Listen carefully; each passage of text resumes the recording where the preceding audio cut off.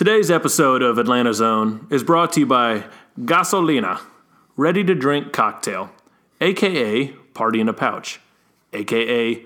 Tu Madras, manufactured in Vega Alta, Puerto Rico. It is the official off-season drink of the Braves and Falcons. 9.2% alcohol by volume. This product contains alcohol, not for sale to children and DC liberals. Muy justo.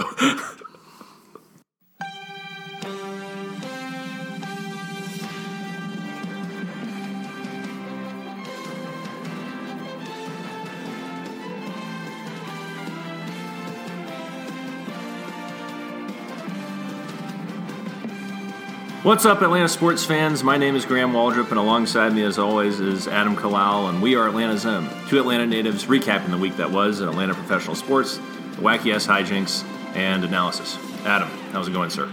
It's going great, Graham. In case you can't tell by our new sponsor, I just got back from San Juan, Puerto Rico. Very fair. I was doing a little work for Atlanta Zone down there, and didn't. Small investment, but we got a little money coming from them now. Ah, that's great. Yeah. Fantastic. Yeah, these Party in the Pouches are pretty legit. It's pretty tasty. Yeah. They support Atlanta sports. I did see while I was down there, you remember back in the day, this must have been early 2000s maybe, when the Expos would play a game in San Juan.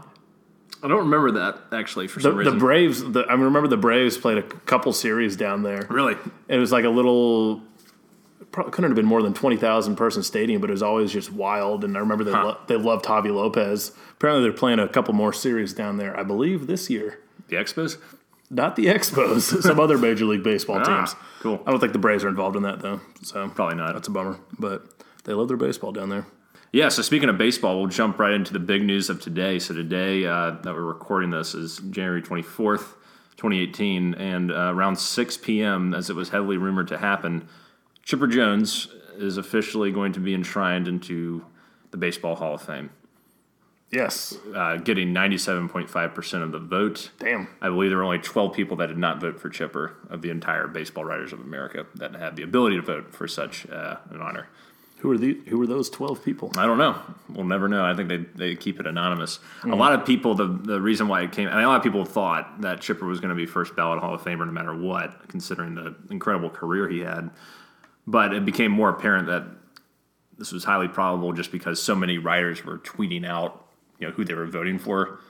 And so I think once they saw that, they were like, oh, there's like 92% of people are saying that they're voting for Chipper right now. That's the count. And I think you only have to get 70% or 75% to get in. And for those of you who give a damn about this, also joining him is Jim Thome, our old nemesis from the 1985 World Series. Yep. Vlad Guerrero, our old nemesis from the Montreal Expos. I love Vladdy. Oh, yeah. No, he was a beast. Yeah.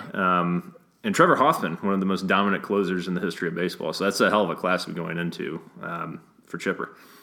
It's crazy how quickly after retiring, it seems like all those guys were just playing like a few years ago. Yeah, Chipper has only been retired for 5 years, so I guess that's all it takes. Yeah. But yeah, good for, like you said, no surprise there. I think we all saw that coming. Is he considered the top of that class, or is there a top of the class? Or Well, I know Thome had like 600 home runs. I think Chipper overall is probably the best player out of that group to me. I think he and Vladimir Guerrero both had MVPs.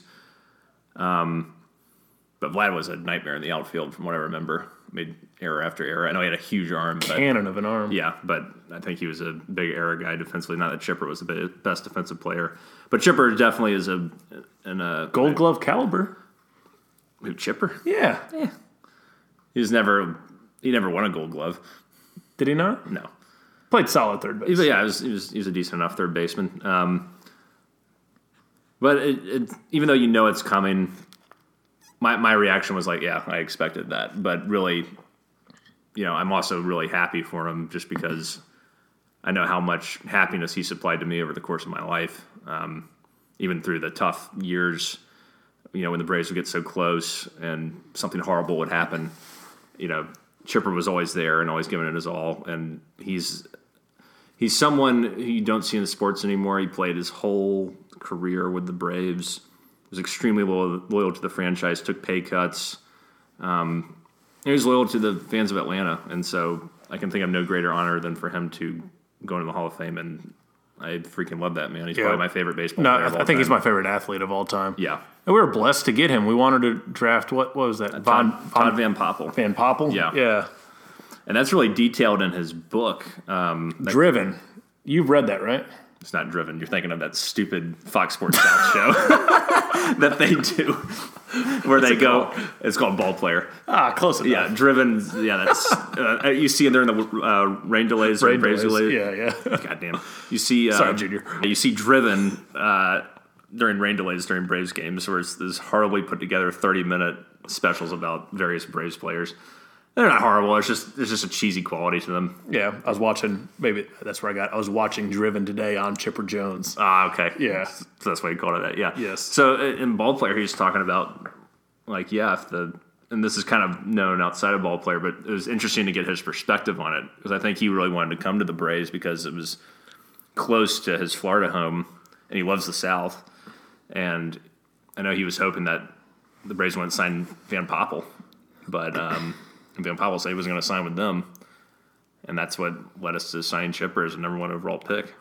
I think in 1990. Do you think we win more or less championships if we didn't have Chipper Jones? It's a good question.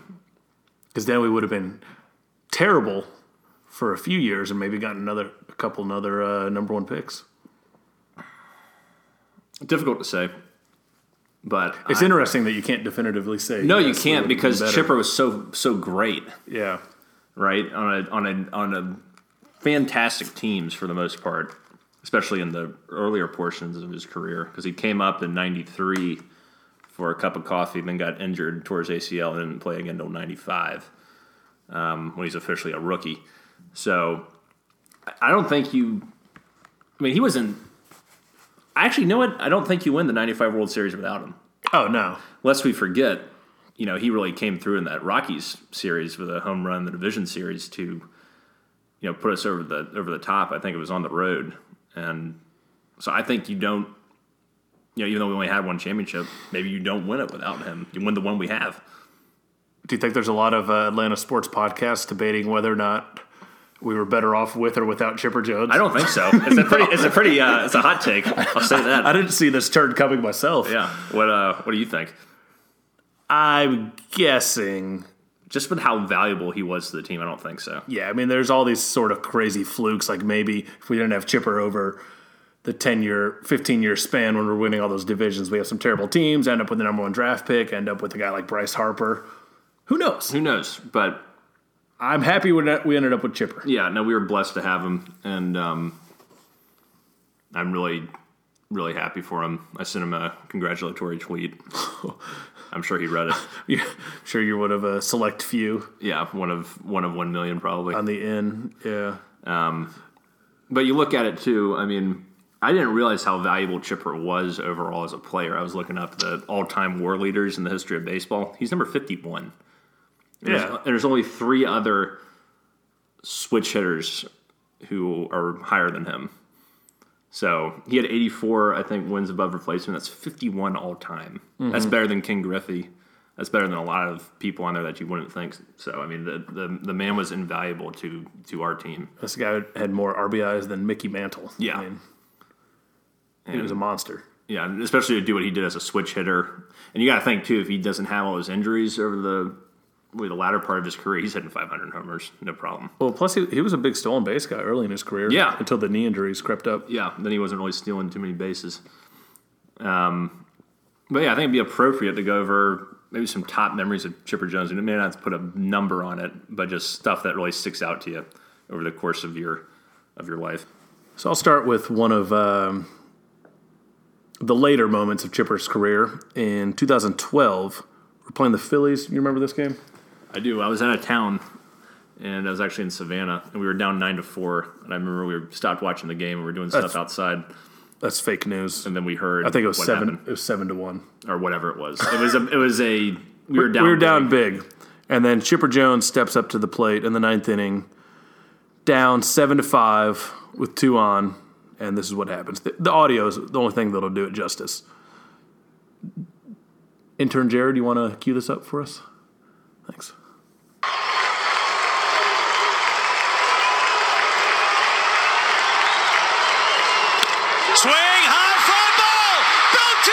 center, and the Braves have won it!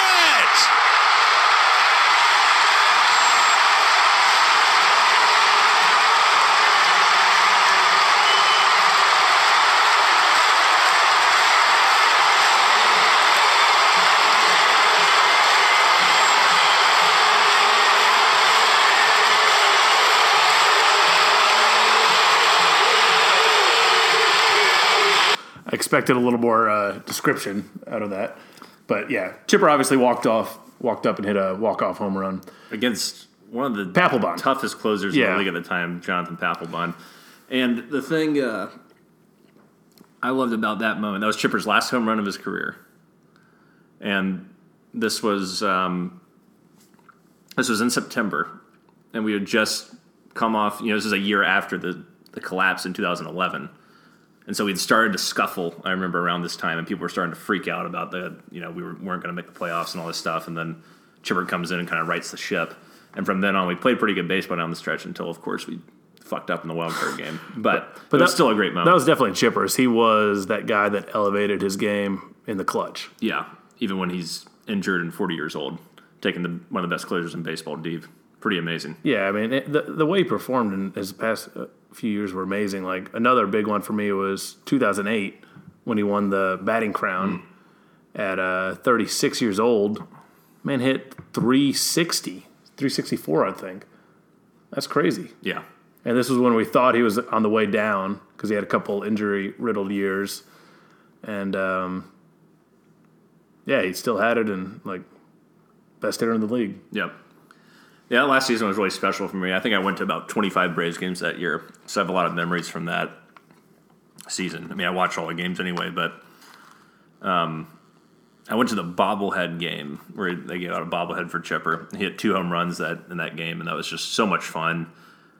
It was against the Padres, and I can't remember who was the pitcher. It was a former Brave, though, and he just took him deep twice, and it was such a sight. And he came out and did a curtain call and stuff. It was just so fucking awesome. We also hit it, it seemed like every year he had a home run on his birthday as well. Yeah. He was notorious for that. Mm-hmm. I've got 2 off the top of my head, one of which I was lucky enough to be at the 2000 All-Star game as a 10-year-old.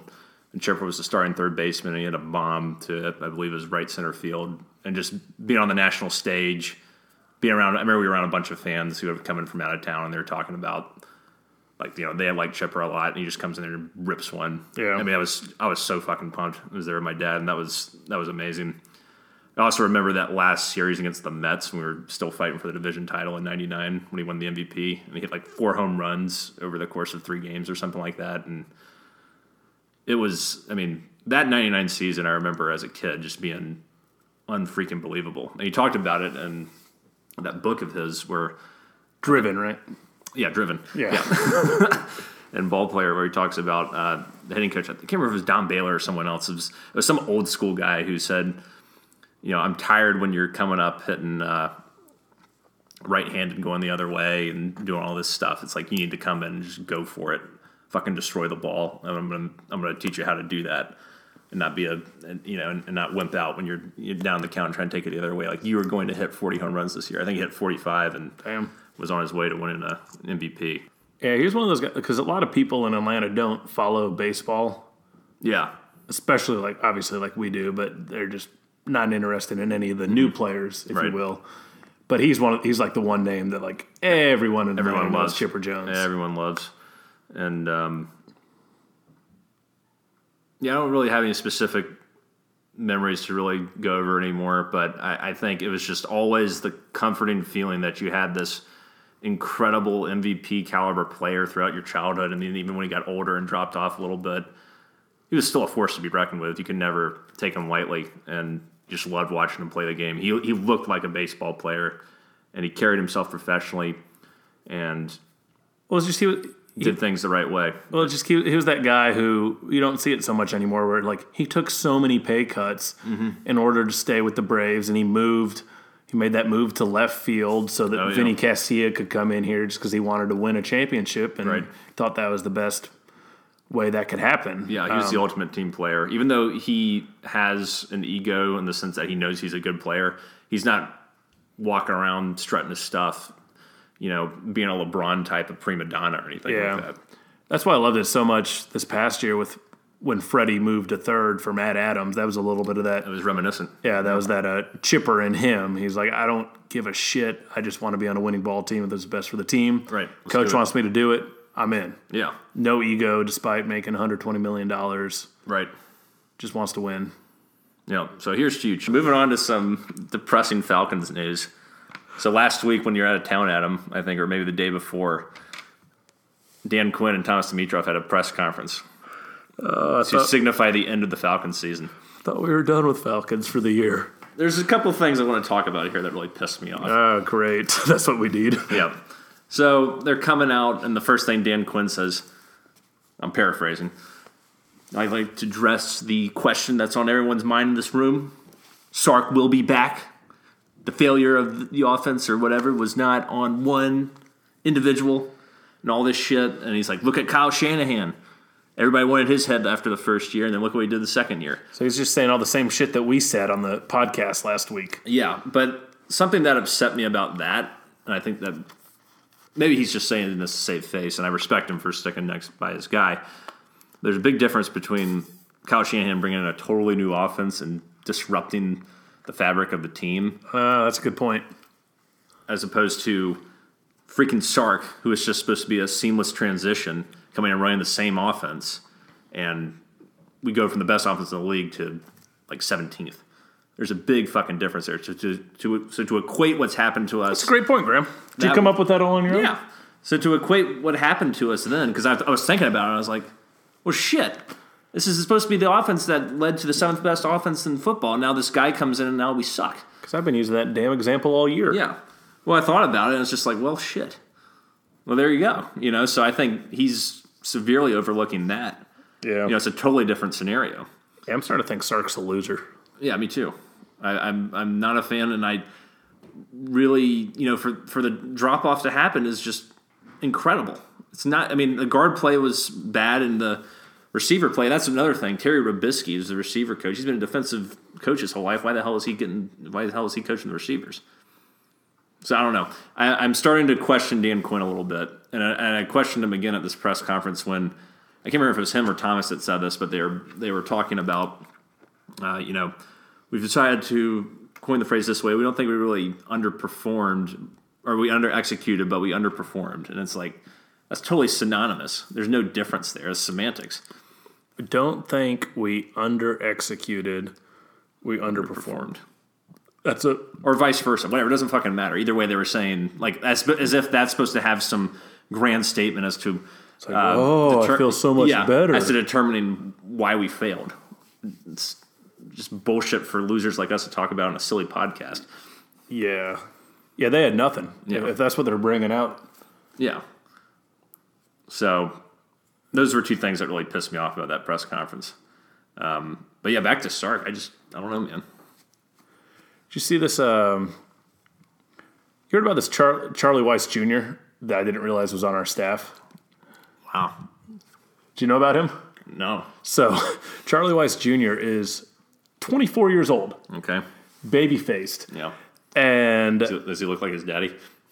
No, he's tall and skinny and baby-faced. Pretty much the opposite of Charlie Weiss Sr. Yeah. But, like, this kid grew up with, obviously, with his dad, like, on the sidelines at Notre Dame, like, when he's 13, headsets on, listening to every single thing of the game, just taking in. Right. Like, loved football. Mm-hmm. And he ended up at, I don't remember the connection. Somehow he ended up at Alabama as a grad assistant. Yeah. And frickin' Saban loved him. Mm-hmm. Like, Saban was sad to see him leave because he ended up following Sark to Atlanta. And now, frickin' Lane Kiffin just stole him from us and made him the offensive coordinator at 24 at Florida Atlantic. And apparently Quinn was like legit pissed to see this kid go. Because he's that good.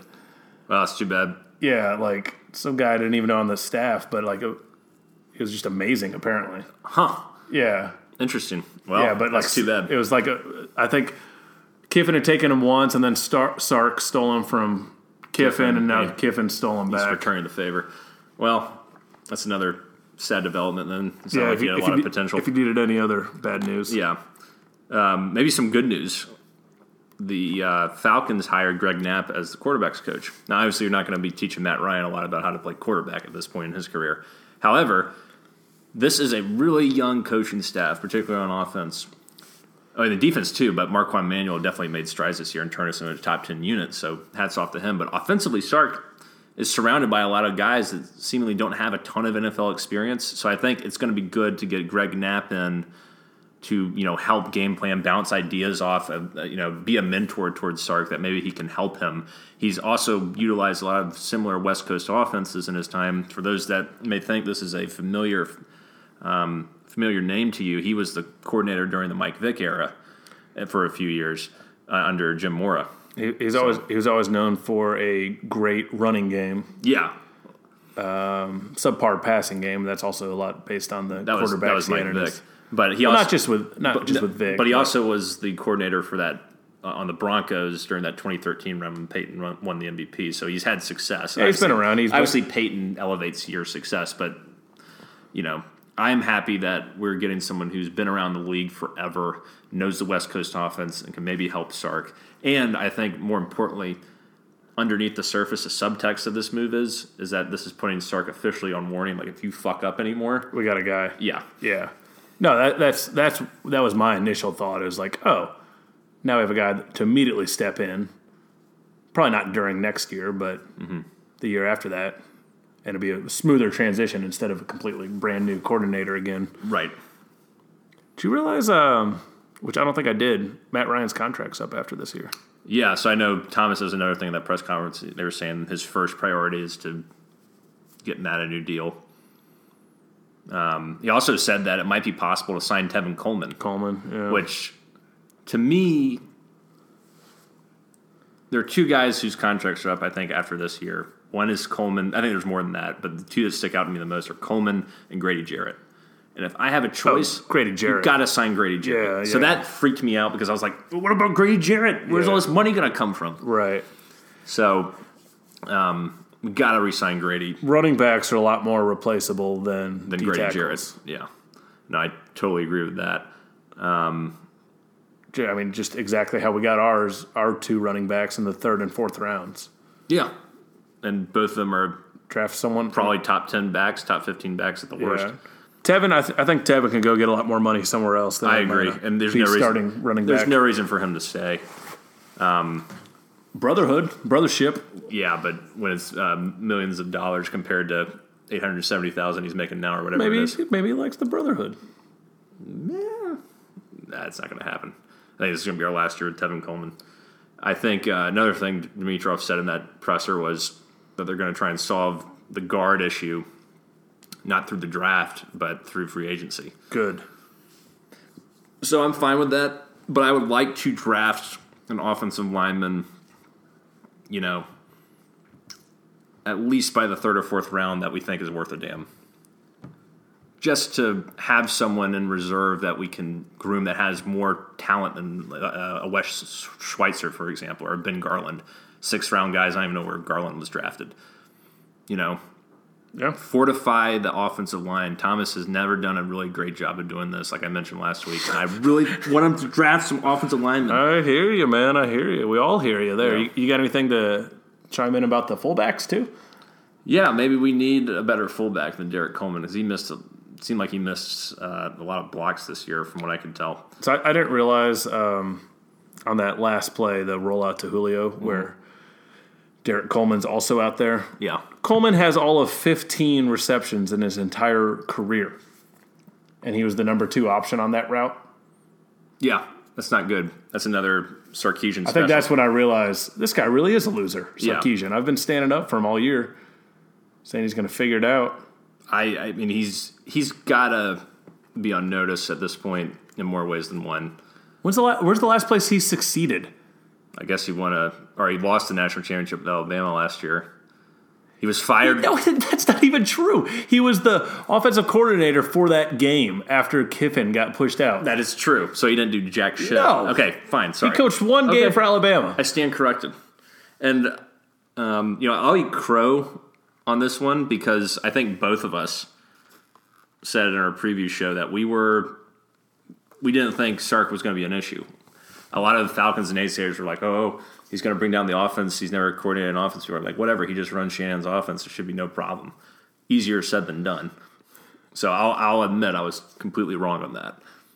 Yeah, he's probably got more of an ego than that to just be like, I'm just going to run this man's offense. I mean, entirely. you can add wrinkles and whatnot, but I mean, don't fix it if it ain't broken, man. It was the best offense in the league last year. We're back to no hope, doom and gloom. So I hope you enjoyed this episode, Hugo. Kind of forgotten the sports even exist right now. Just got to move on from the Falcons. Yeah. Get excited about Acuna, Ozzie Albies, all these young arms with the Braves. Yep. That's what we got to look to. Spring's coming, Graham. Grass is going to get green. Sun's coming up. It's going to get warmer. It's going to get warm. I'm going to go to FanFest Saturday. That's what's going to turn the page for me. I'm going to go to FanFest for the Braves. I'm going to get some good intel for all the great users out there. Very fair. And you, and going to get this positivity train going. I like it. Does that work? That works. All right. All right. Thank you for making us part of your evening or day, wherever you are. Rise up, chop on, be in brotherhood, stay true to Atlanta, and unite and conquer. Hospitometer. Now it's time for Veronica's sports puns. I have a pun for all you sports users. Yeah, what's that? What's Sports Caesars? Users. Oh, Sports Caesars. What's a pumpkin's favorite sport? seed spit. Squash. Oh.